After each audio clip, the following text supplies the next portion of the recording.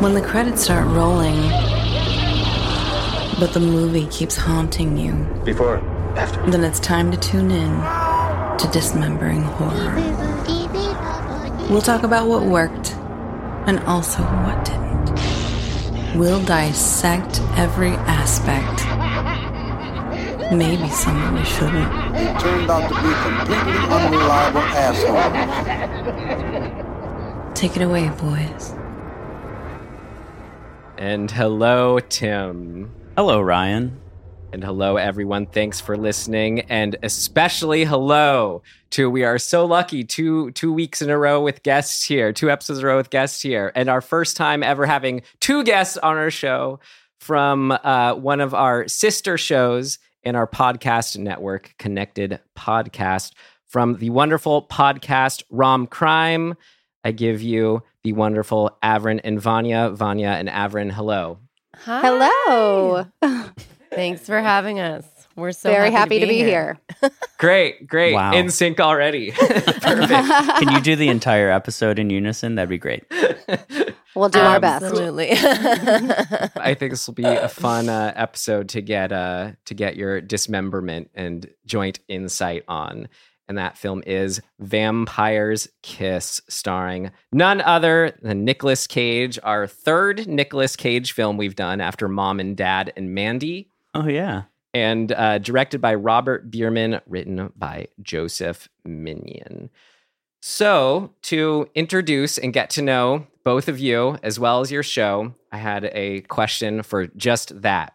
So, your podcast, it combines romantic comedies and real-world crimes, often murders, and finds a fun juxtaposition between the story of the romantic comedy and the real-life crime. So I would love to know from you two, what is it about that juxtaposition that you two love? So many things. I'll go first, Vaughn. I think what it does is it allows, I'm the one that finds the real world crimes to tie into the rom-com. And so it allows me just this kind of fun creative space where I have to really dig, because there's so many well-known true crime stories out there. And it really does give me the chance to look for specific, either characteristics of the people in the movie that I feel, might resemble a serial killer. Or in one instance, I actually found a crime that was inspired by the rom-com we were doing, which was Practical Magic. So that was a one and only. That hasn't happened again, but I check every time now. So yeah, I like the challenge of having to find something that I can tie to a film. Totally, and I agree with that. We were doing just female-inspired or love-inspired crimes in the beginning, and we kind of thought, what could focus it a little bit more. And I love rom-coms, and I love rom-droms. I love rom, and I'm the one that is a little bit freaked out by the true crime. So it's kind of fun because I feel like I can really dive into something that is, maybe not so real. And then when Avrin is giving us her crime, I'm just like, oh my God, how could that even happen? But it does. I love it. It's really fun. And every week is exciting. I usually don't know what crime she's doing, so it's cool and it's fun. Cool. And what kind of unique insight do you get from that juxtaposition?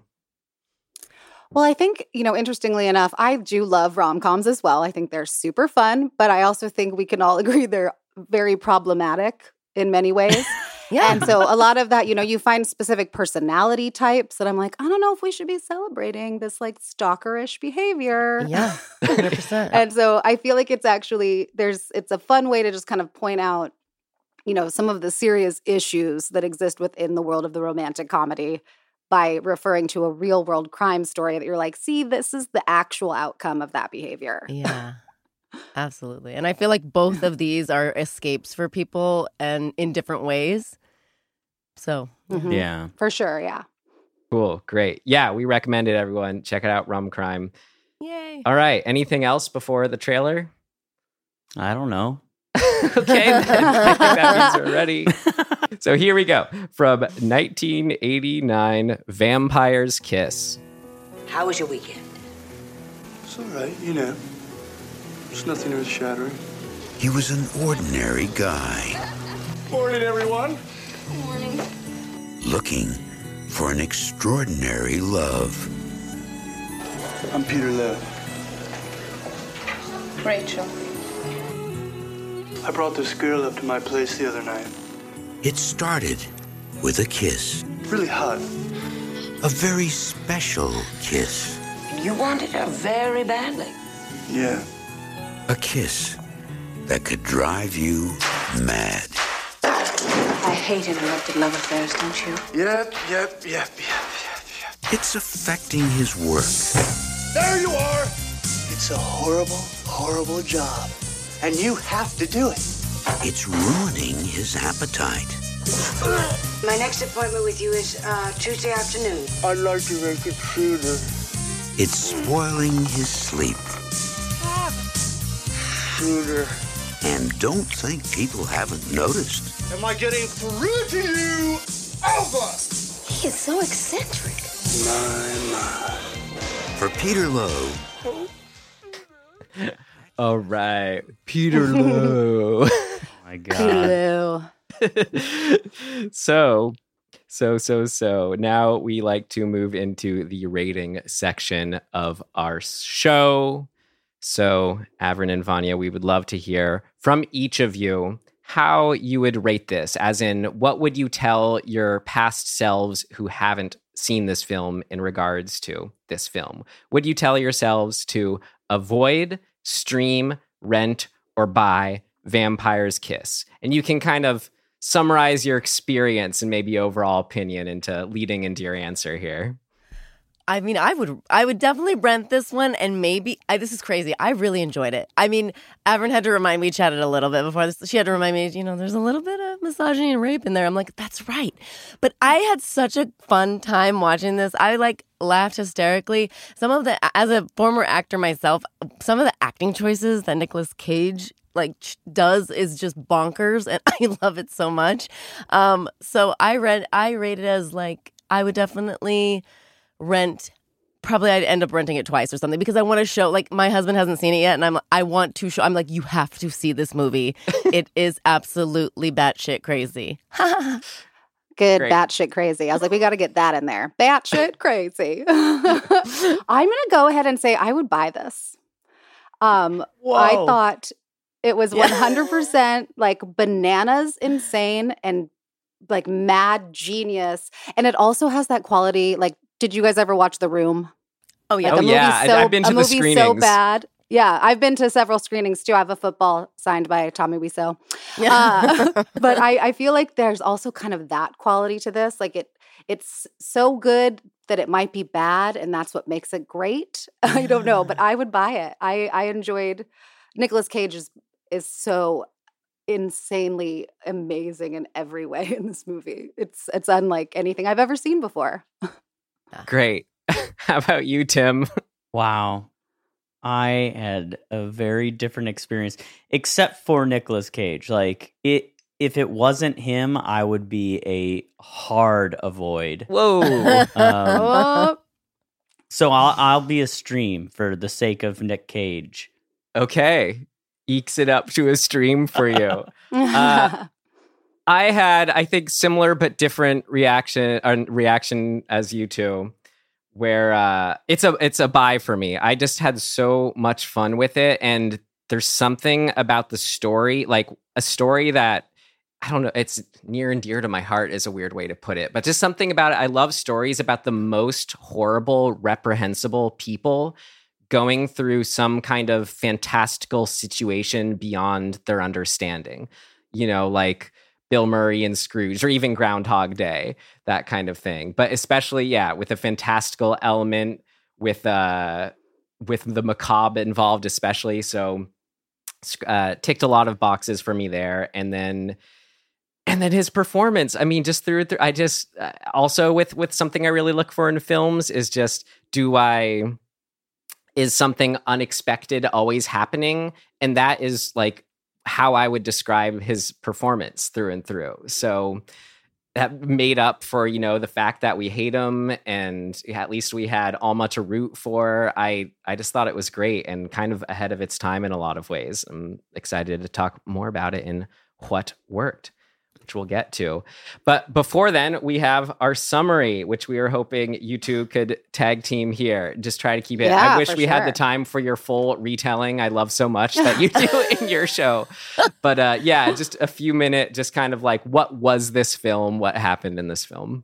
Okay, so this film follows literary agent Peter Lowe, who is like a lonely douche canoe going through some stuff. He's in therapy for sure. He's trying to find love. He loves the ladies. He loves the ladies. He goes a out lot. every night. He goes out every night, picks up a new woman. That's right. He tortures his secretary. Exactly. Yeah. I mean, and then also, the therapy is he's just trying to figure himself out, right? He's a guy looking for love. He's like, why do I want them to leave after I have sex with them in the morning? I was really into Why am I them. turned on by bats? All those normal questions.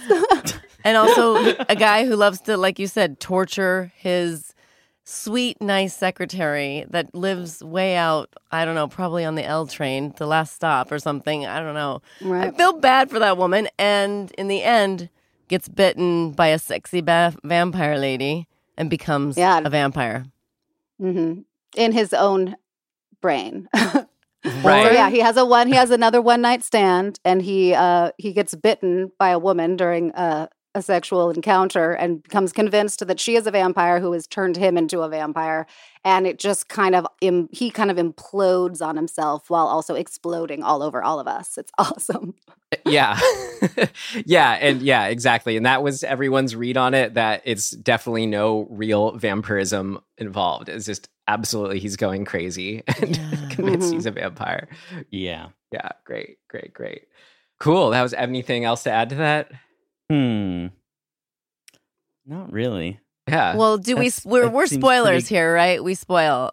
Yeah. Yes, yeah. we consider everything a spoiler, including Okay, great. everything we said thus far. So yeah. Great. So in the end, after he rapes his secretary, her brother stabs him in the heart with a stake. And that's the end of the movie, man.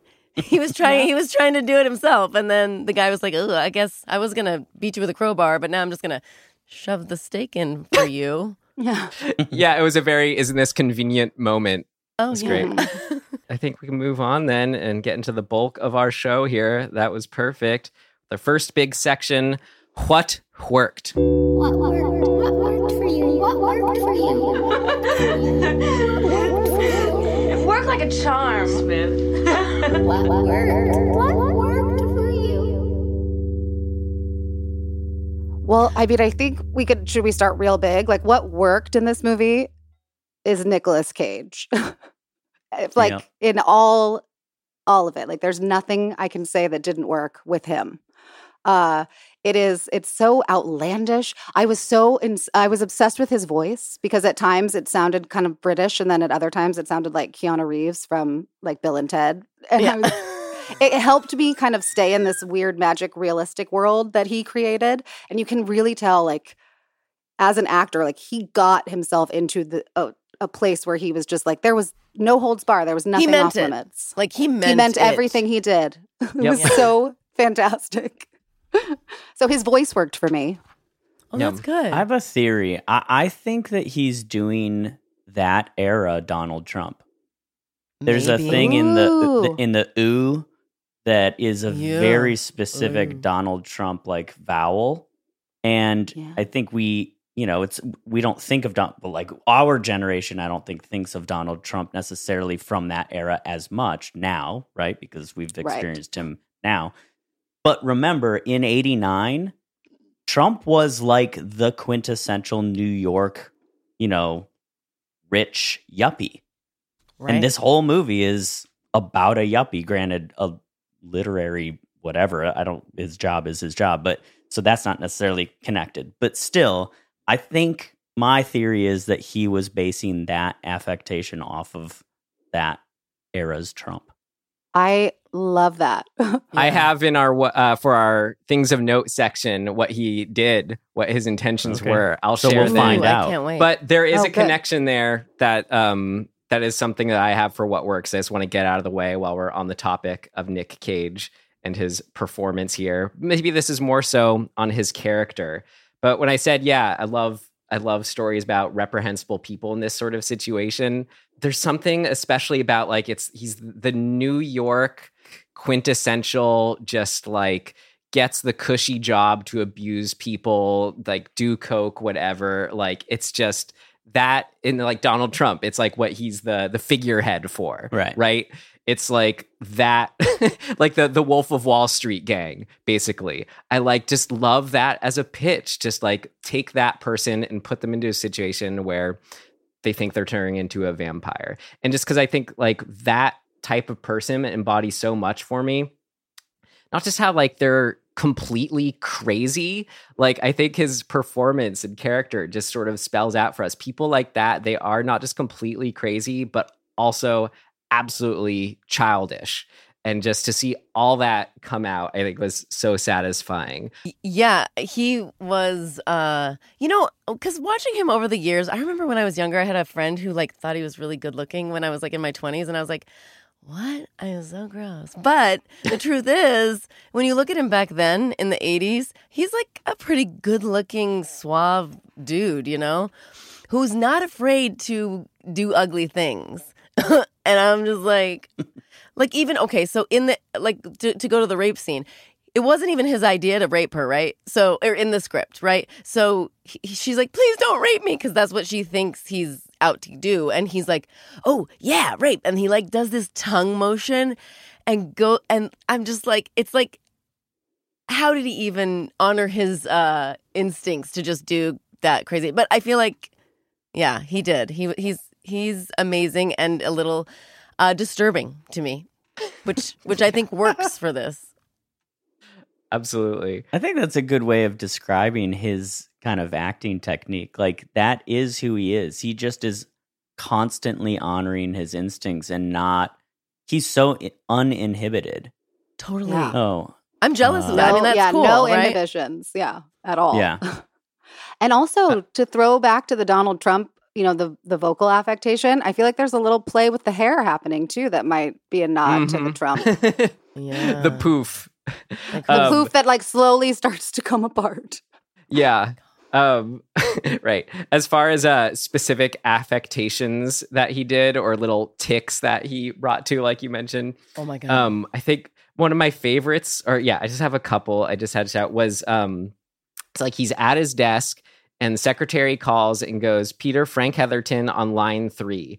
And like, he just in that moment, he's just so stressed out about it. And he shows it by doing this like jaw tick, like he bites the air 3 times before getting onto the phone. I was like, what is that?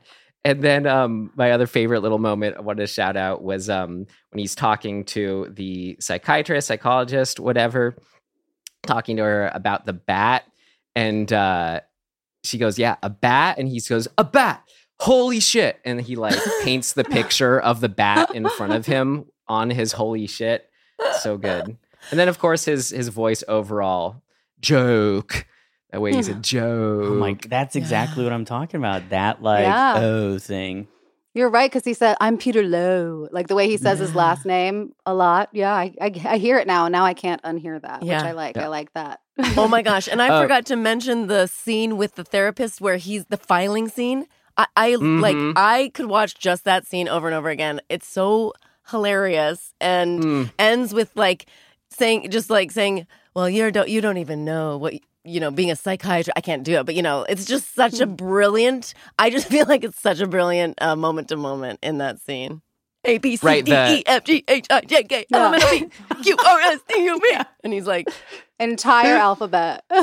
Right. Well, that's what I thought was such a brilliant example of like what I was saying, how those kinds of people, they're childish. It's like he's so disconnected from reality and just like how mistakes can be made. Totally. He's like, this is his way of letting it out. I've never done that. And he like, yeah, so he actually, at times in the movie, he does stuff where he's like, boo-hoo. Boo-hoo. Yeah. Instead of crying, he says boo-hoo. That's true. That's true. And it's very like a kid play acting at an emotion. Yeah. Well, any other favorite Nick Cage moments? I mean, the scene where he is in his office screaming for Alva, his secretary, and then she's like actively ignoring him. I know, but when she's actively ignoring him, and then he comes like tearing out of his office and jumps up on the desk, and he's like, "There you are," and then proceeds to chase her into the ladies' room. I mean, no wonder this woman is terrified and thinks the worst is going to happen, because it does. But I mean, he's also not pretending he's not going to do terrible things. But just the way he's like, "There you are." I was like, oh my God, he's insane. The manic goblin almost. Yeah. And then, I think it's the scene that's like either GIFed or just there's a meme of it where it's like the eyes wide open scene where he just doesn't blink and is staring at her. There's the other famous standout one, I feel like. What is it he said when he was on the couch after... after he breaks up with Jackie or whatever, he ghosts Jackie or leaves her at the museum, and he says something like "fuck you too, sister." So I don't know what, but that. Oh no, he goes because she leaves him a message that goes, "So don't call me back, fuck you," and then he goes, "Yeah, well, fuck you too." And he does say sister. He says sister. Yeah, and then stupid.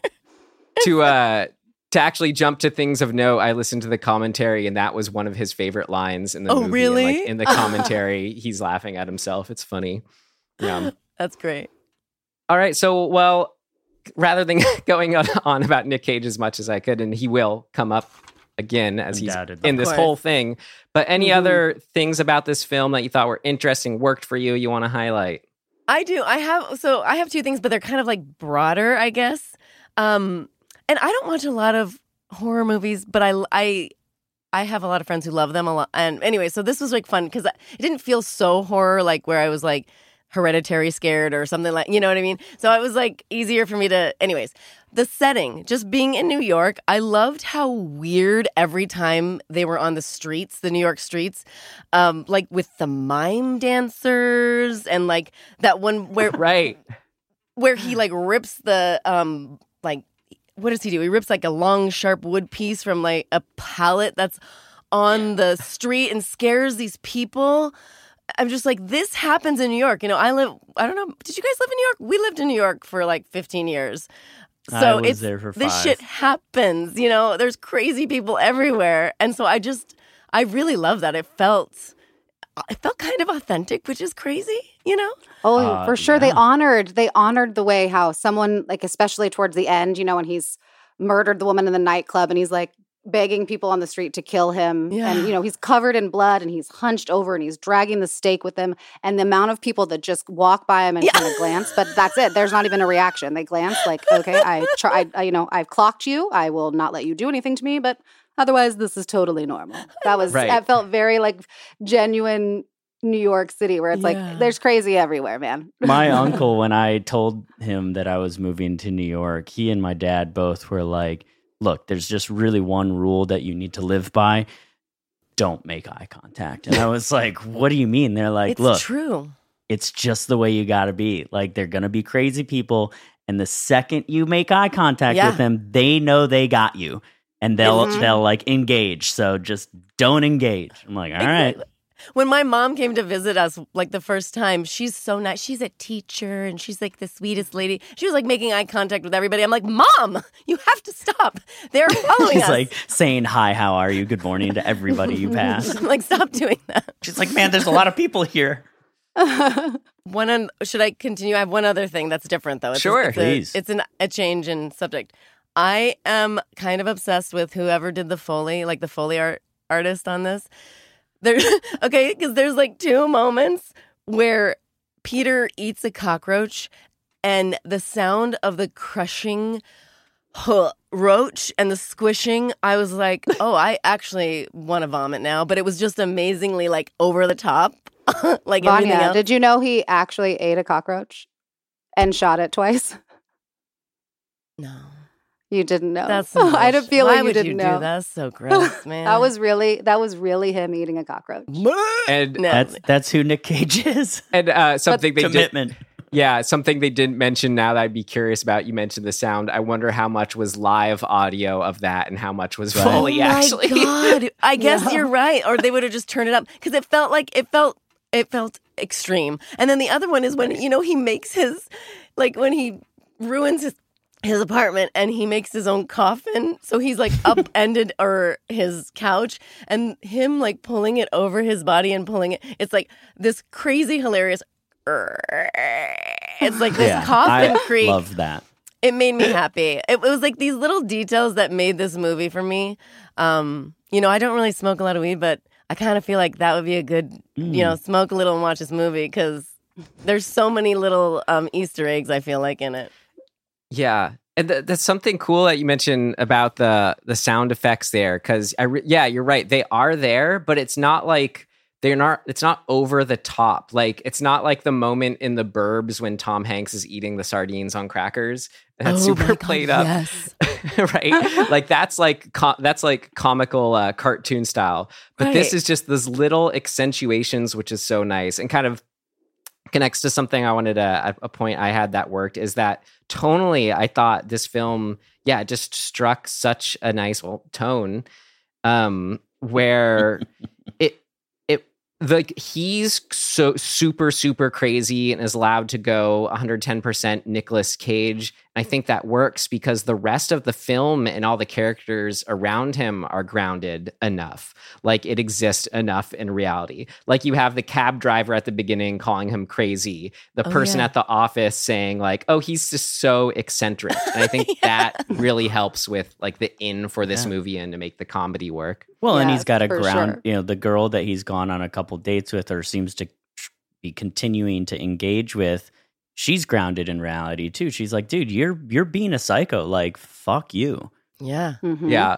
What I'd be curious from you too, like, what did you think of his technique and his approach with women? Like, how did that make you, like, how did he strike you as a person with what his approach was? Would you fall under the Nick Cage spell, the Peter Lowe spell? I mean, I'd like to think I wouldn't. However, I kind of loved the pickup scene that they laid out for in the film. You're listening to, in a kind of really interesting way, all of the different conversations happening in the bars. So you're getting like snippets of this conversation and then you hear this. And all of the conversations were really, really lame. And, like no one should be impressed with anyone. And so the fact that he, kind of slides up next to you and he's lighting a cigarette and he's kind of laughing and I don't know, maybe it would work within the context of that room. Yeah. Because I feel like with Rachel, so Rachel's the girl that he thinks is the vampire. Mm-hmm. I feel like when he strikes up a conversation with her, he's actually pretty smooth. Like the way he kind of sits behind her and is like, did you get that? Or did you think that joke was funny? Right. And she's like, yeah, I guess. And then he like slides in next to her and then they're back at his place. So having worked in a bar for 10 years in New York, and when things get really busy and people are, it probably would work on a lot of ladies. And because, people are out to bone. And I think he's definitely more of a going out to get some V rather than make some love connections. I don't know, but I don't think it would work on me. I'd just be like, fuck off. Ugh. But the minute he did the Trump voice, I'd be like, you're going to have to walk away, sir. Yeah. Yeah.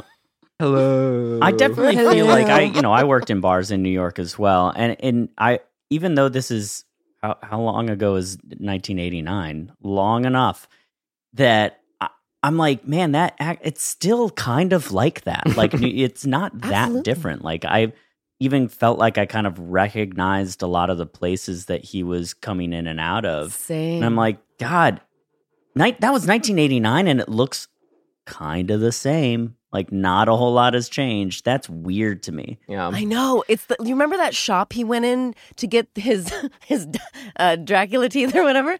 I'm pretty sure that's down in the Village. Like, my husband used to work right across the street at the Grey Dog there when it was in the West Village.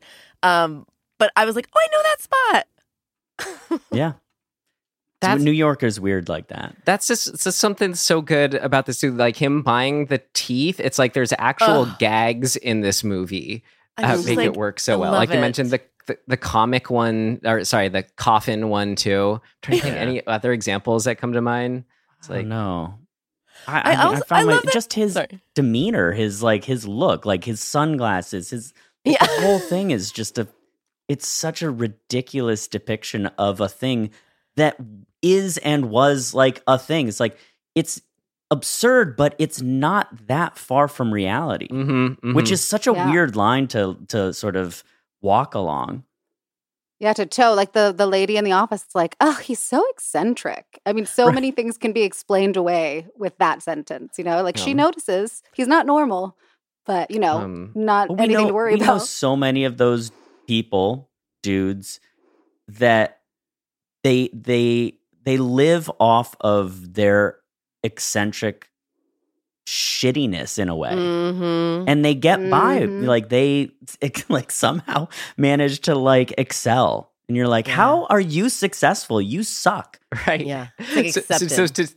So to see him go full crazy to the point where he's walking into a wall at the end, oh God, I love that so much. Also, the fact that he's so concerned about money, I'm like, he's supposed to be the one that has the money. Like, what does he say to Alma or Alva? He's like, I just spent $50 on you. You better find that contract. And then the thing with the teeth, he's like, here's an expensive set of fake teeth.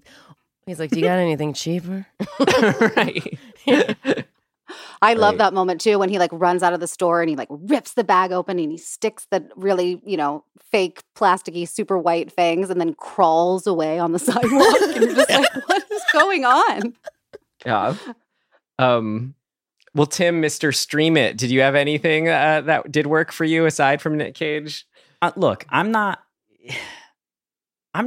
against the movie. I just didn't like watching it. I didn't have a good experience. I wasn't it just felt the things that worked didn't feel like they were sort of cohesively put together in a way that made me excited. So, for example, because we have a full set. No, I know. Well, I'm going to talk about what did work, but I'll get to why it didn't work when we talk about what didn't work. Okay. But if you think about it thematically, I think the concept is very brilliant, right? The concept is this douche knuckle is believing that he's turned into a vampire, right? Why is that even relevant?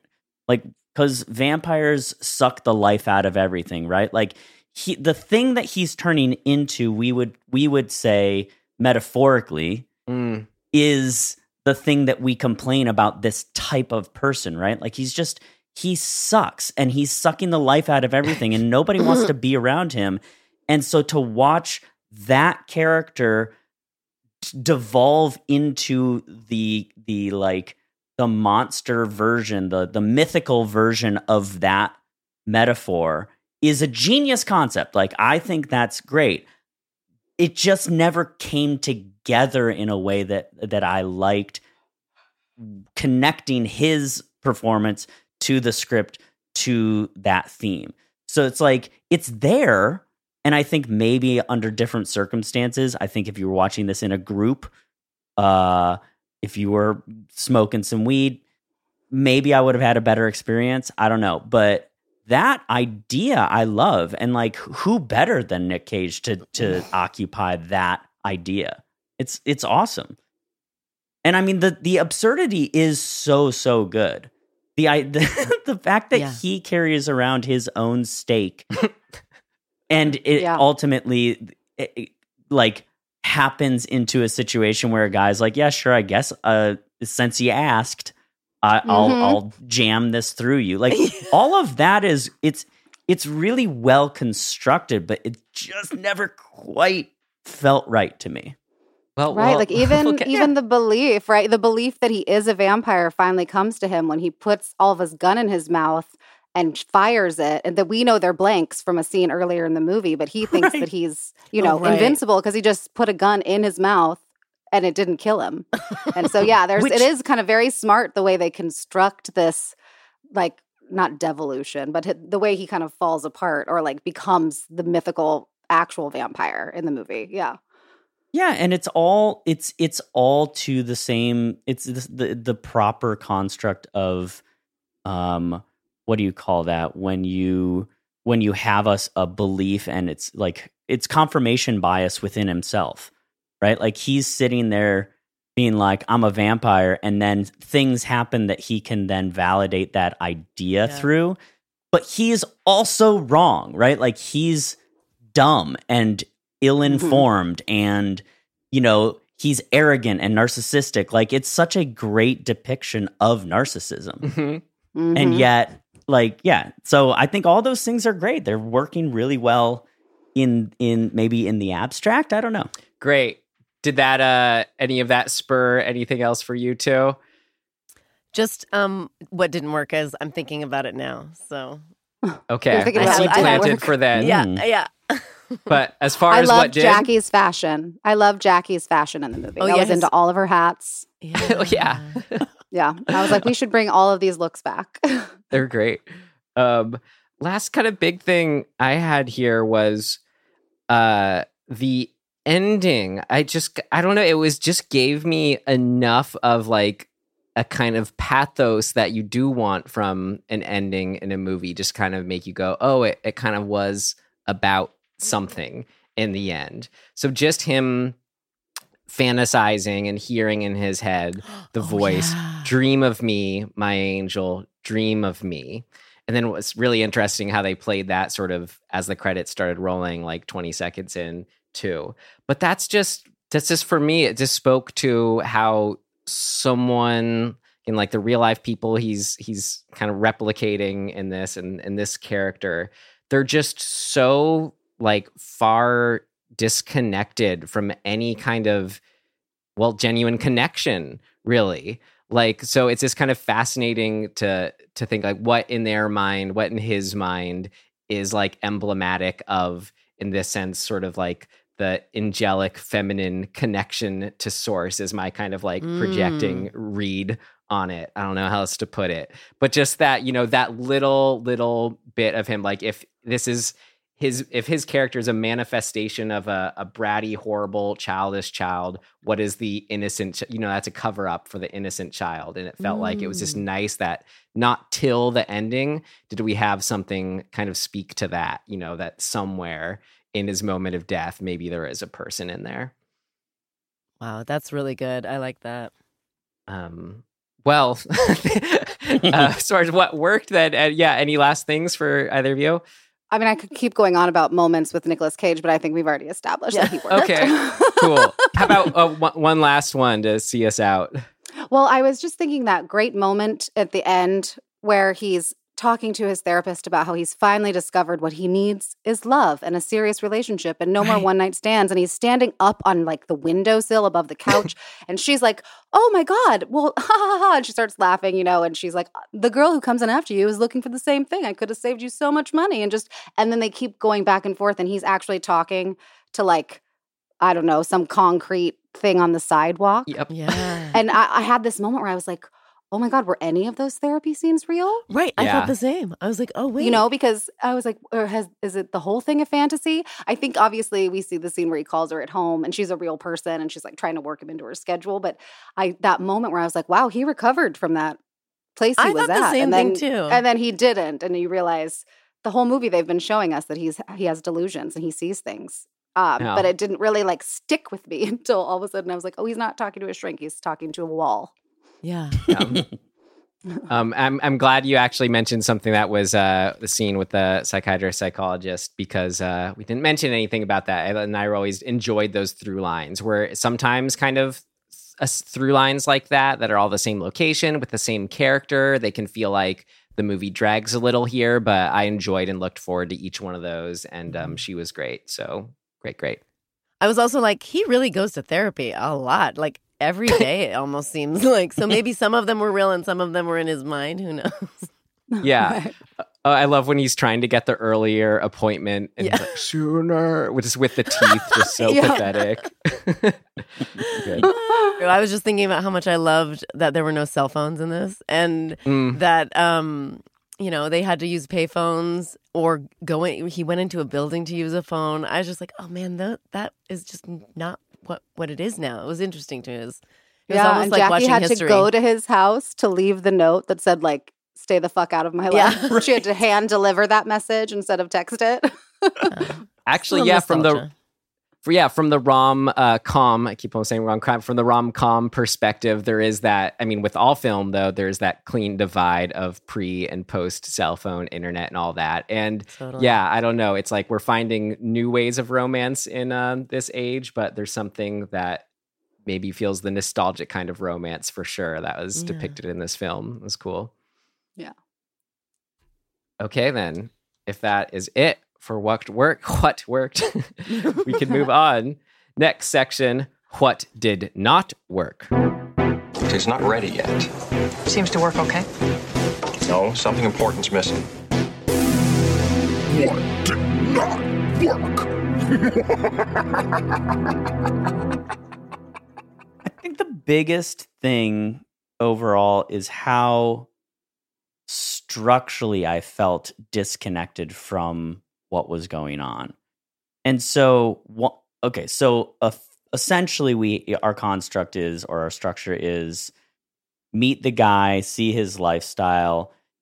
He presumably gets bitten by a bat or a woman who is a vampire, and he starts to turn into a vampire only to get to basically the end of the second act would be him killing the woman at the party.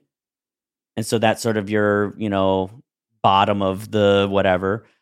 And then the third act is just just him being mad. And I suppose it would be his interaction of seeing Rachel in the club right after would be sort of the beginning of the third act realization of like, oh, his world, we learn and he learns but denies that all of this is in his head.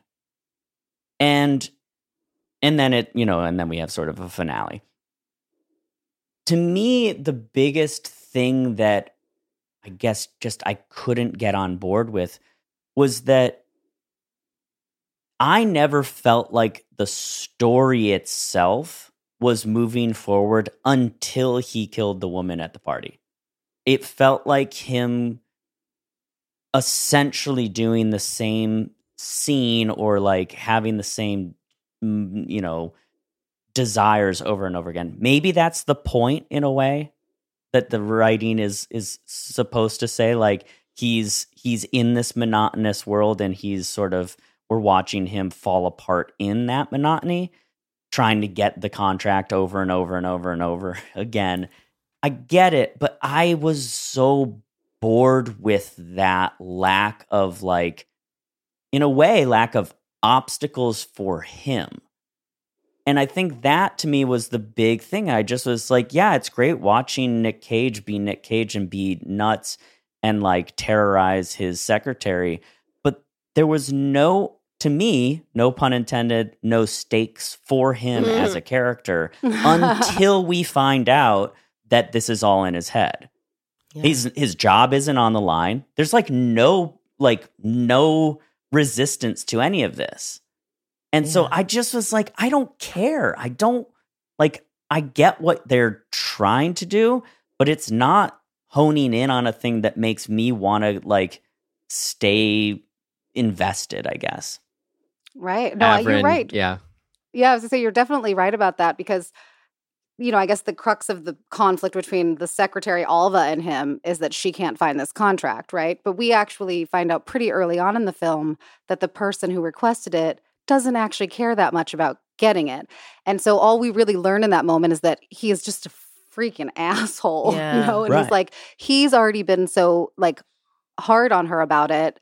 And he can't let that go now, knowing that it's actually not urgent or not important. But then also, you're right, they hit that over and over and over again, and then she finds it, and that doesn't matter at all. And so it's like, wow, we spent a long time torturing this woman to find this specific piece of paper, and then she finally finds it, and that doesn't matter at all. I was like, okay. And then, I guess it does lead to a violent encounter, but I can see what you're saying. I'm trying to think of what didn't work other than obviously as a woman watching this movie, there are certain elements to this character's, clear hatred of women that can feel, a little bit well, not a little, incredibly offensive, but also kind of recognize that it's meant to be absurd. So I was able to still, kind of get beyond. If I were to literally be like, this is a movie where we watch like the protagonist, if you will, rape a woman, murder a woman, be completely cruel and say horrible, lewd, terrible things to all women.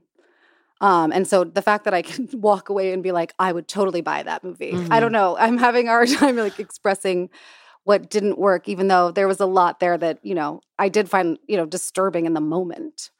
But like I think, and I think I give credit to the movie in that respect, that I think that is the point of the movie, that these people in our world, like literally like Lottie fucking da through life unobstructed and get away with it so much.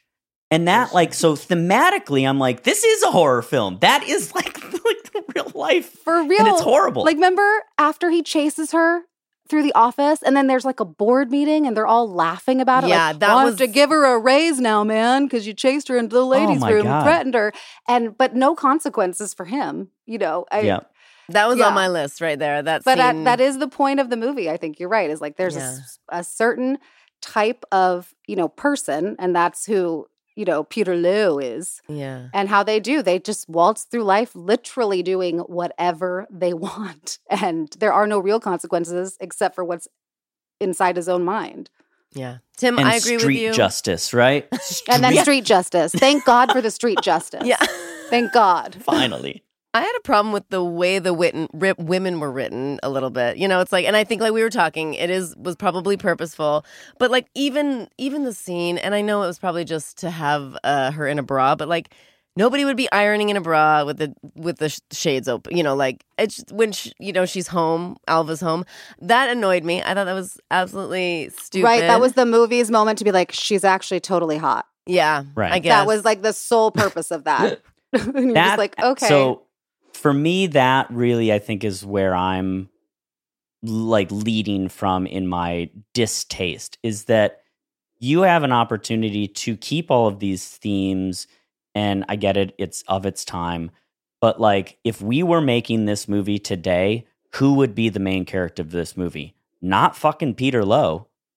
No way.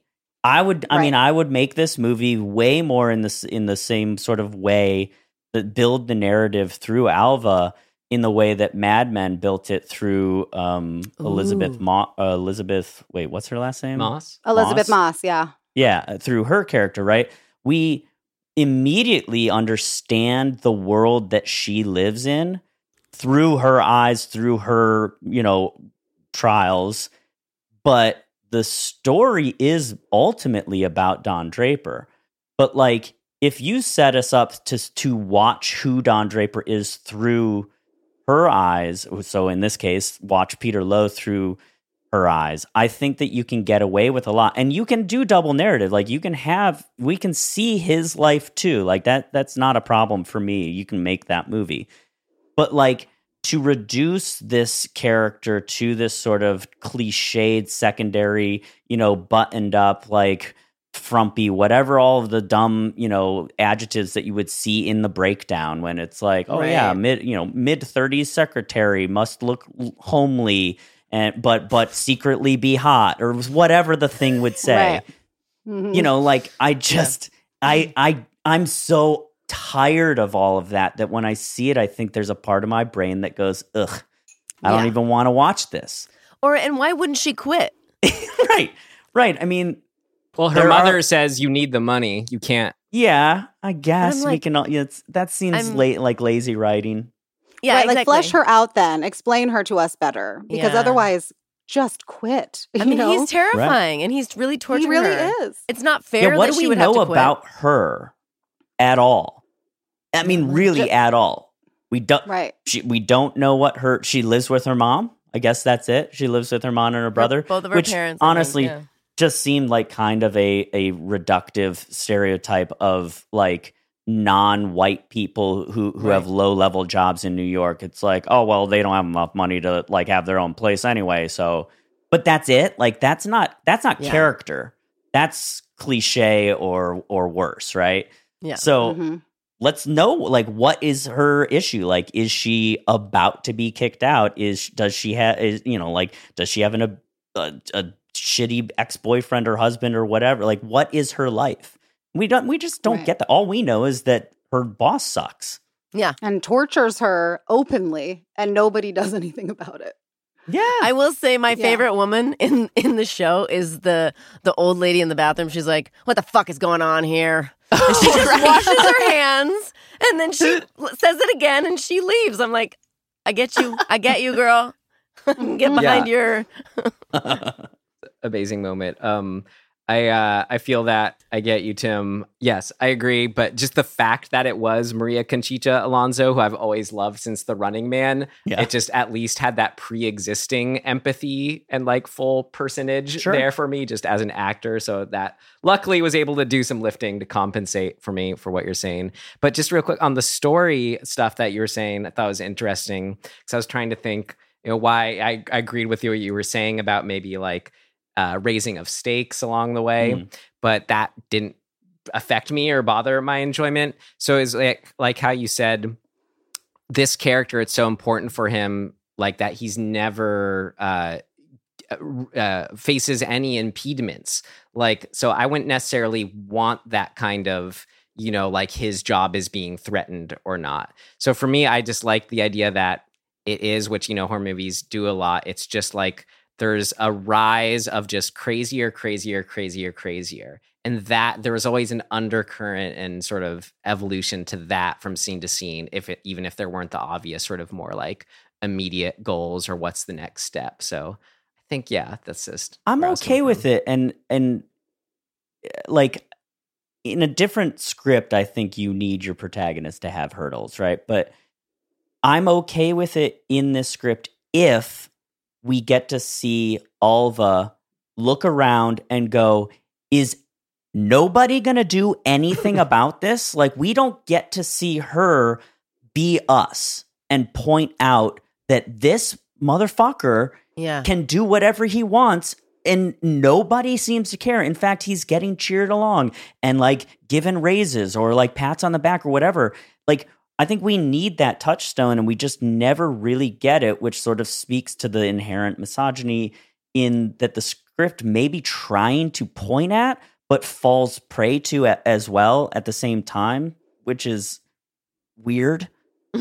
Yeah, it's like they're trying to point out, I mean, we're meant to know this person's awful, right? He's openly horrible. So as the audience, we're like, this guy's not just crazy, but horrible. But you're right, because we never get that moment where somebody outside of Peter is like, this isn't cool. Is anybody going to even comment on this other than in the privacy of their own home to a mom who doesn't want to listen to them? Because, you're absolutely right. Like she needed to have her moment. Yeah. And she, even in the end, she doesn't do the street justice. It's not her that gets to. That's right, which is a huge thing that bothers me in film. Yeah, she should have gotten to plunge that stake in, Yeah. Yeah. Yeah, I'm so, like, I this is my complaint with Rogue One, even though I know everybody seems to like Rogue One. The main character is told to not be able to exact her righteous revenge. Like, don't do it, it's not worth it. And have, like, a dude telling a woman that she doesn't get to have that moment is so, like, infuriating to me that still gets written. So to see it in this, I agree. It like bums me out. Yeah. Don't we want to see her be the one, be like, finally exact some revenge for all the awful things that this dude has done to her? Right. Absolutely. Like, even if they would have just gone in together, right? Like, brother's got the crowbar, but she's by his side. Like, this is what happens when you mess with me. And then she's able, because he basically puts the stake on his own body and he's like, do it. But then she gets to shove it in. That would have been better. It would have been so cool to have the moment of her, like, they're both standing there with Peter Lowe being like, just do it or whatever. And the brother being like about to swing down. And right as he raises his hand, she slams it home. Yeah. As like sort of its own jump scare. We go, oh, man. Right. Like that would be so cathartic. And I think maybe that's also part of what's missing for me is that there is, because we don't have this touchstone, there is no catharsis in the movie for me. It's like it's like almost sympathy for Peter Lowe is like the end, like what you were saying, Ryan, like it's built in there to, and I get it. It's like, it's pointing from a different angle. So that's fine. If that was their intention, I get where they're coming from. But like for me, the viewer and the movies that I want to be watching and like excited about, I want revenge, catharsis, like justice, like all those things, especially in the world right now. Yes. Yeah. I don't know. It's I like, maybe this is, I don't know. It's just who I am, whether it's a good or bad thing. I don't know. But I liked that there wasn't a like revenge moment of catharsis, like as horrible as he is. Like that is fun in movie terms. But I just thought it was really interesting to have it where it was almost like there was like maybe like the brother the whole time is hesitant about going in and actually killing him, and he's like at one point, are you sure you want real bullets here? And she convinces him. So the fact that the murder, that killing at the end, it is like plays out where he's just kind of going in to maybe kill him, maybe rough him up, we don't really know, whatever, and then it's just kind of like he almost just sort of pushes the situation along. I don't know, I appreciate something that isn't just violent revenge catharsis, whether it would from her or not. I don't think I think it's true to the movie. Because again, Peter Lowe gets his way. Right? Oh, he like wants it. He's been wandering the streets begging people to kill him. Right. And so really, like when the brother does it, he's helping him out because he can't from that angle do it. So actually, that could have been fun if it was her, but it wasn't. Yeah, at least for me, I wouldn't have liked that. That she just kind of does it. But if there was still like the hesitation, and just like in the scene underneath in the building, he like goads her into it or something. That would be pretty interesting. Yeah, where she's like, "Okay, fine, Peter, I'll help you do this." Yeah, right. Well, I had a question about, because I couldn't tell if I thought it worked or not. The scene where he goes into the mirror, he's becoming the vampire, right? In his mind or whatever. And we don't see his POV. We see just audience POV of him looking in the mirror and he's there. Do you think that worked? Or, I mean, it kind of tickled me a little, but I was like, I can't tell if I don't like this or if I do like this. Is that the scene in the bathroom? Yeah. Where he's like, what is he saying? He's like, where am I? Or something like. Yeah. I feel like that was the first real moment where the story is tipping its hand and saying, actually, all these little potential misdirects these potential clues that he's just in his head. That one was the one where I was like, he really is just imagining all this shit. Mm-hmm. Like he's just going crazy. So in the sense of working for the story, I think it worked. I don't know if it necessarily works as a scene, like in the moment, but it made the guy sense. in the bathroom the guy taking his shit in the bathroom is kind of funny. Yeah. Yeah. It's like, dude. Yeah. I just curious because I was like, but it does make sense because it is the first time that we kind of get the inkling that it's in his head. There's like maybe 2, maybe 3 clues prior to that where he's behaving in his apartment and we see that Rachel is not there and he's like talking to nobody, which works, I think, which is a smart misdirect or whatever you want to call it, that we think, oh, there is some supernatural thing going on that she's become invisible. But I think that one is a smart one. Like that made sense to me. The reveal is great that she's like, get out of here, dude. I met you one time. Yeah. She was like, we hooked up that one time. Like, please get your hands off me. And she doesn't have fangs. Right. If that's it, which it sounds like it is, for what did not work, we can move to our last big section here. Things of note.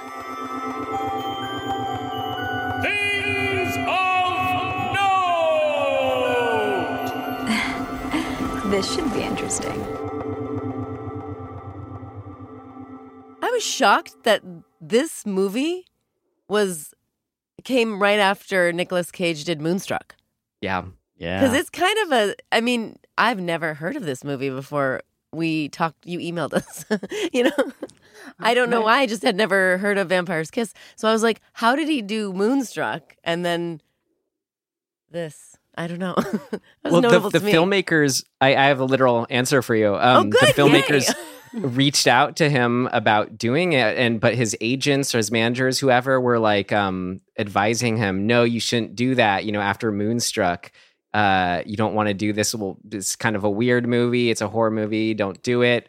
But he just decided, you know what? I want to do this. He felt like because it was different from Moonstruck, that's what interested him about it. So that's how it worked out. Right. And that it would let him explore the specific type of acting that there would be no big budget film that was going to let him experiment in this way. Wow. Mm-hmm. Yeah. Well, he sure did. Yeah. And he sure did. And it was awesome. Well, yeah. Did you two have anything else? Or I can kind of go down my list of stuff I learned from the commentary track. Well, I already blew it with mentioning that he really ate the cockroach. That's Got it. Okay. Well, to continue on kind of what you were just pointing out about his performance. And that could have been a reason for him wanting to do that. Some fun details on his performance. Well, he says it's one of my favorite performances, so it's near and dear to the man himself. Well, you do know that Nicolas Cage is a goth. He's a self-proclaimed goth. Recently. Oh, I didn't know that. I did not know that, but that makes a lot of sense. Yeah, he said, I'm a goth. So on his voice, he says that in some ways, it's like his father, who is a professor of comparative literature, who, like, he could tell was actively choosing to speak with distinction and sort of with this continental sound, is how he described the kind of voice or accent, as continental. So for him, it was almost like, in a way, that Peter this is just the mode that he slips into. This is the voice he speaks with because he's supposed to sound officious and important. That was his take on it. And then as far as, more on his performance, he explained was he wanted to do the whole performance in homage to not Bela Lugosi's Dracula, but like plays in the film, the old Nosferatu movie, Max Schreck. So that was down to just the over the topness of it all. Like, that's what he was going for. Like, he was going for literal, silent film acting style to that extreme. You can see that, like, when he does, like, the way he makes his eyes so big. Like, if that scene had no, there would be just music behind that and no actual dialogue. That could have just been right out of, like, an old-fashioned, like, silent film. Right. And that scene specifically, he says his whole goal was just to make his eyes as wide as possible. Success. Right. And then, but that's great. You see the Nosferatu-ness also in the way you mentioned, like, he's carrying his shoulders. Mm-hmm. Yeah, that's his sort of upper. Exactly. Yeah, that's the way he's doing that, walking like his Nosferatu hunch. So it was funny. He admits that at the time, especially, he's more about all his method acting. So he was insisting at the time that the bat at the beginning was real, and he was like flipping out that they wanted to use the fake bat that they used, which I thought was fun. Looked great. But like, he was like, going back and forth with the director, his tensions in the crew. He said he was like sending someone to Central Park to find a bat. And then finally, the director sounded really good in his kind of playing babysitter. I don't know, just being that, director job. He told him that, well, Nick, if you're bit, you might die. So then that Nick Cage backed off then. It's good and then strategy. This movie will never get finished. Yeah. Rabies are real, Nick Cage. Right. Rabies are real. In his own words, this was a story of a man whose loneliness and inability to find love literally drives him insane. Okay. That's a rom-com way of looking at it. Yeah. Yeah. Well, I don't know if you have this, but I'm seeing here that it says that the writer wrote the screenplay as a response to his, in quotes, toxic relationship with his then girlfriend. Oh. I know that.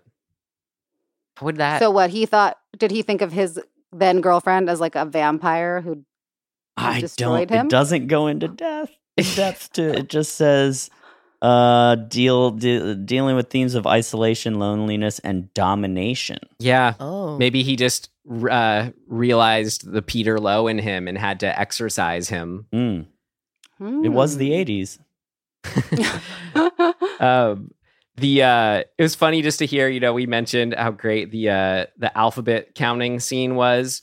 And it was interesting to hear because like so much of his performance is just this of the moment, going with the instinct, embracing these little eccentricities. But he said that for that one specifically, he did rehearse all those hand emotions for that speech, whatever you want to call it. And he was great because he said the hand emotions during the alphabet counting, they're figured out in his hotel room with his cat, Lewis. Amazing. So his cat helped him rehearse that one. So he choreographed that moment then.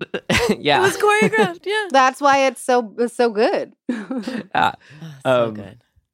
And then more on just kind of, this was another funny example of something that an idea he had, and then the director had to find a tactful way to say no.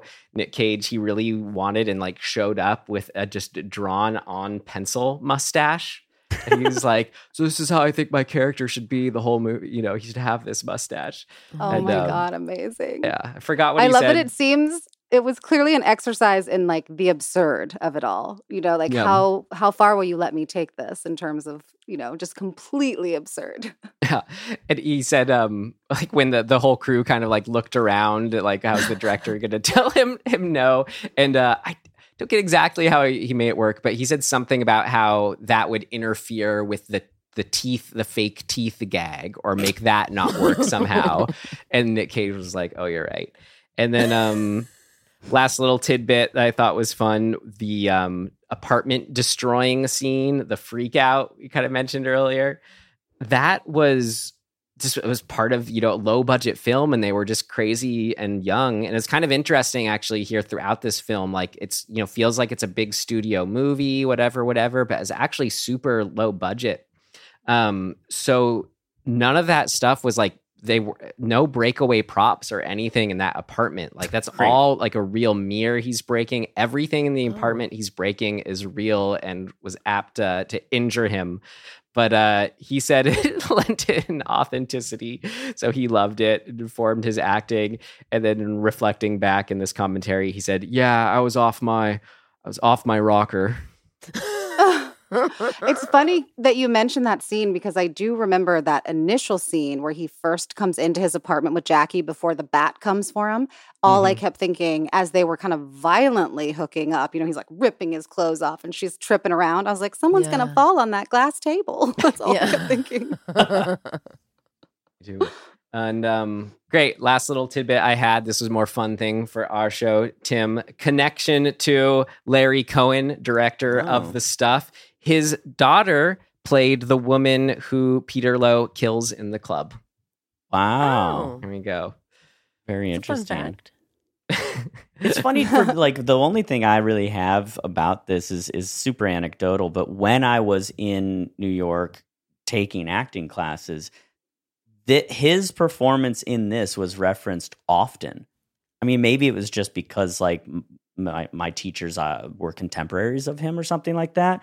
But there was like lore about the period of time when he was working on this film, and that he would be seen running around New York City doing crazy shit, and almost got arrested a couple times because people were like, "Who is this nut?" Who's like, there's some story about him like taking a remote control car or something and like driving it into the middle of like 9th Avenue and then running out there and like stomping on it in traffic and just being generally completely insane. Now, whether or not any of that's true, I don't know, but those are like the stories that kept getting imparted to us in our classes. So I think maybe just as a tool to be like, you can be nuts, like get crazy and like go as big as you possibly can, see where that takes you, and then rein it in from there. Right. Interesting. I love that they I lived off 9th Avenue, so that would have been I. highly distressing to see. You did? I was on 47th and 9th. Get Out. I actually lived for 2 years on 48th and 9th, and then also on 49th and 9th for 2 years. Wow. We were neighbors. Also, that's why you look familiar. There you go. We just passed each other on the street all the time. Yeah.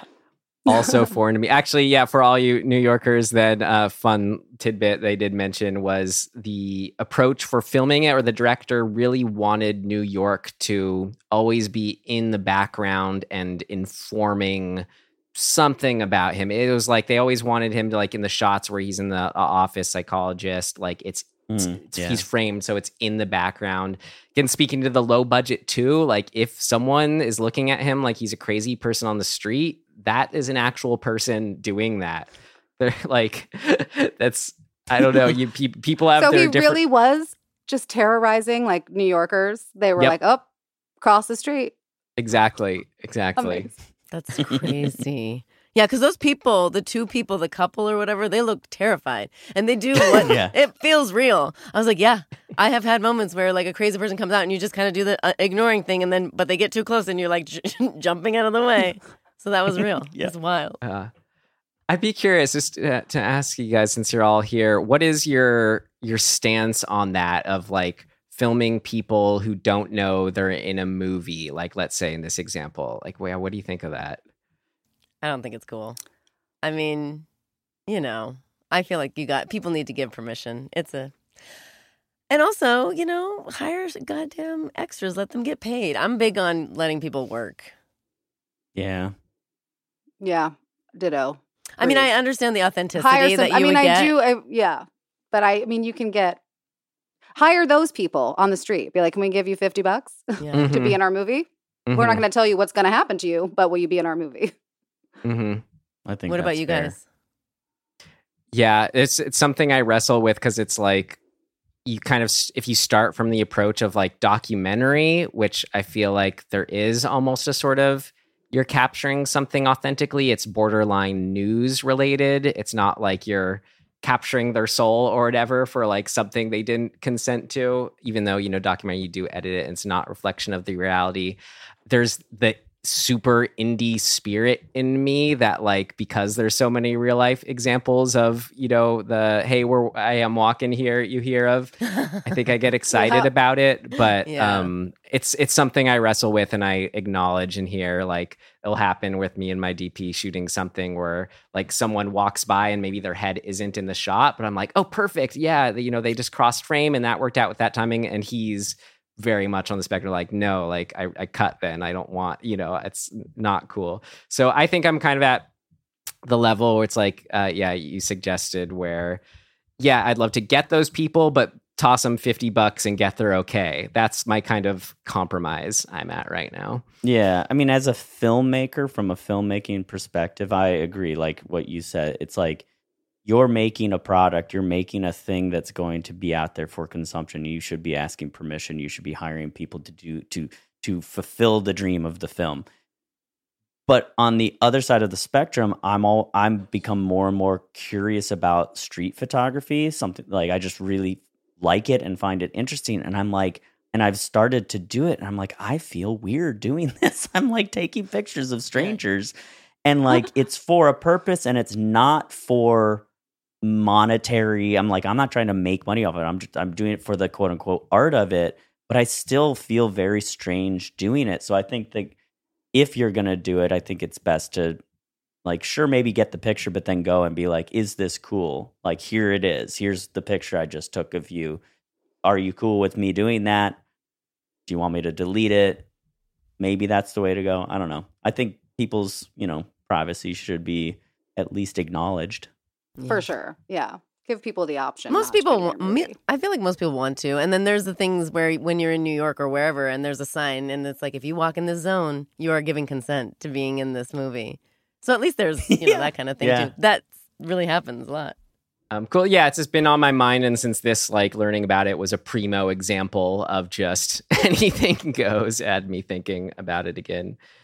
Great. Any last questions, things of interest from anyone for Vampire's Kiss? Okay, so I had a thought. I was like, if this was remade into a rom-com today, like, what would be the, impetus or whatever. And my mind is this, because I had a lot of friends who were dating when we all lived in New York, and the guys would nobody would commit because there's always a better, like you could just scroll or swipe to another better fish in the sea kind of thing. And I had this theory that men just in New York, because there's 5 women to every one man. So and honestly, we talk about a 10 in New York is whatever. If you're in a small town, it's like you could be a 10, but you're actually a 3 in New York. Anyway, so my thought is, it's a guy who let the right one go. And it's similar, like he does implode, but like it's because he kept looking for the better thing, the next best thing. And I guess in the end, he doesn't die. Maybe he gets together with the secretary. I don't know. I'm just kidding. I'm just kidding. Never. No, but I just was like, I want to think about that aspect of it.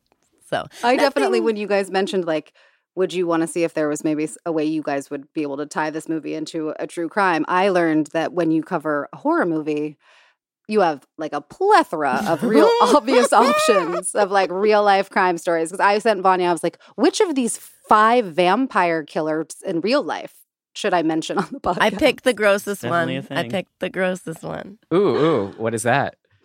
Oh, Richard Chase. The vampire of Sacramento. What can you give serial me? Killer. Yeah, you want to hear about him? I got some info. Tell us, just in case. Yeah. All right, so the vampire of Sacramento terrified and terrorized Californians in the late 1970s by not only killing his victims, but then drinking their blood. So Richard, the vampire, had a very troubled childhood and at the age of 25 was diagnosed with paranoid schizophrenia. And he was institutionalized in 1975 to prevent him from becoming a danger to himself. Now, his fascination with blood earned him the nickname Dracula among the psychiatric hospital assistants who witnessed him kill and attempt to drink the blood of several birds, which is a straight-up scene from this movie. Yeah. So he tried to drink the blood of several birds in an effort to stave off the effects of a poison that he imagined was slowly turning his blood into powder. And then it was actually his attempt to inject himself with rabbit's blood, which made him violently ill, that led to his institution. So, he basically put rabbit blood in his own body to stop it from turning to powder, and that's when he was institutionalized. Ooh. So in spite of several similar incidents, the staff thought that they'd rehabilitated him. So they let him leave and go live with his mama. But there was technically no legally binding thing that said he had to stay with his mother. So not long after he was released from the hospital, he moved into an apartment that he shared with a group of young men that he called his friends. But I guess these guys didn't know Richard all that well. And when he persisted in unusual behavior, they asked him to leave. But he refused, so they left and left him alone in the apartment. I just feel like there's so many Peter Lowe things here. So his fascination with blood resurfaced, and he began capturing and killing small animals. He would eat them raw or blend their organs with soda and drink the mixture. Mm-hmm. In December of 1979, Richard began his month-long killing spree, murdering 6 people, then drinking their blood, and in some certain specific cases, cannibalizing their organs. Yeah, police caught Richard at the end of January 1978, so he was charged, went to trial, pled insanity, but was ultimately found guilty of all 6 murders and sentenced to death. And then in interviews conducted by the late Robert Ressler, so Robert Ressler is an FBI agent and profiler who is, he's credited with creating the term serial killer. So he actually did interviews with him. So Richard Chase's rationale for the killings ultimately boiled down to an irrational fear of soap dishes, Nazis, and UFOs.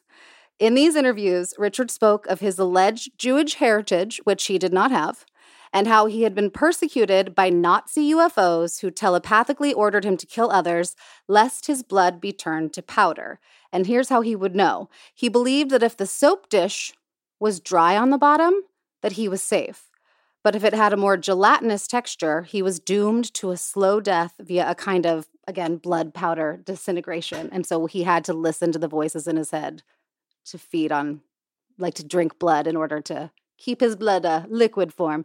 But I just thought the delusions in this story. Totally. Obviously, this is real And it's crazy that it's, this is crazy. This is, an unbelievably strange, horrifying story. But just the character, it makes me wonder. Obviously, he had already been, arrested, sent to jail. He committed suicide in prison, so they never actually put him to death.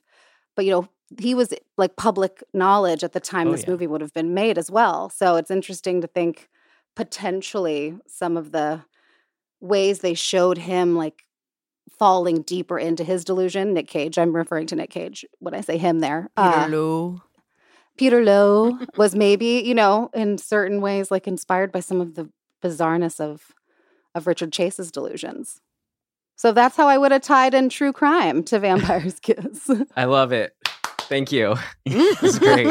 And I love to think that Vanya, your pitch for how to make it a rom-com would combine perfectly with the details of that story you just told. Right. Yes. Of like, yeah, great. Because I love both of those, and I think that's a great pitch too for how to remake this in today's day and age. And it's so funny too, hearing that. It reminds me of sort of where the appeal is from true crime of the truth is stranger than fiction quote. Like, I feel like if you had those details of the powderized blood fear and Nazi UFOs specifically and you're like talking to you through your soap dish. Yeah, right. Like if you put that in a Vampire's Kiss, it would be almost too alienating in a way, or, disengage audiences. Just like, what? There's no way. Like, it's just always that fascinating thing of how to make something more realistic. You're technically a lot of the times making it less realistic and more movie-like. Yeah. Cool. Truth is indeed stranger than fiction a lot of the time. Cool. All right. Well, we like to wind down further here with some quick recommendations. Anything you've been watching, reading, anything at all you just like to share with people and give a shout out to. How about in first name alphabetical order, Avrin? All right. I got two. I just watched the new Nicolas Cage movie where he plays himself, like the unimaginable weight of, or heavy weight of talent. I can't remember. And it's delightfully Nicolas Cage. And so check that out, because Nicolas Cage, if you take anything away from this episode of Dismembering Horror. I also just started this new show on Hulu called The Bear, about a guy who comes home to take over his brother's like Italian beef, like little restaurant in Chicago. But he's like a James Beard winning chef from New York. And he's trying to like figure out how to work in the different, I don't know. It was very compelling. There are 3 little half-hour episodes. I felt very invested almost immediately. So I recommend The Bear on Hulu. I've been seeing a lot of promos for that. That's good to know that it's worth checking out. Sticking first name alphabetical order, I'd be next here, I believe. I will recommend Dead, the new Beavis and Butthead film, Beavis and Butthead Do the Universe. Not enough people know it exists. It exists on Amazon Prime. I needed a good laugh, and it provided that. Do check it out, everyone. Oh, I will totally check that out. I had no idea that was a thing. Yeah, it's a worthy successor. And then Tim. I have been watching a show. There's a drag queen that some people know of and some people don't, named Trixie Mattel, who has many shows and podcasts and products and performances. She is quite something. She's also from the same basic area as my girlfriend in Milwaukee, and they have a show on Discovery Plus, I believe it is, which is another channel that we all now need to subscribe to. But it's called the Trixie Motel. She and her partner, David, bought a motel in Palm Springs and are renovating it. And it's everything you want from a Trixie Mattel show. It's awesome if you like home improvement stuff and drag queens and queerness. Get into it. It's so good. Oh my God, I'm so excited. I'm dying. I actually went to Palm Springs a month ago, and my friend and I took pictures in front of because the episodes weren't out, but we sort of stalked the motel. We took pictures. Yeah. It's really cute outside. It's like all pink. It is. And I love all those 3 things so much, Tim. Yes. And to wrap up our recommendations. Okay. So I am obsessed with, and if you haven't started watching this, I'm hoping that you guys have. But What We Do in the Shadows is coming out with its next season. It's starting. It's so good. July 12th. I am so excited for this next season. And while I was waiting, I was just kind of like browsing, and one of the guys, his name's like Ben. Oh my God, I'm not gonna get it right. But anyways, he was also in a TV show, like a series, like a limited run in 2004, and so I rewatched Garth Marenghi's Dark Place. It is one. It makes me so joyful. I still laugh. I watched an episode before this because I was excited and a little nervous, so I needed to like kind of relax, and I just giggled through it. It's ridiculous. It's the best, and it's available on Peacock if you have yet another streaming service. But they're all free. All the episodes are free there. Garth Marenghi's Dark Place. Have you not? I've heard of it, but I've not watched it. I've never heard of it. I wrote it down. Oh my though. God, you guys. You need to, please. Oh my God, it's about a horror writer. Oh, great.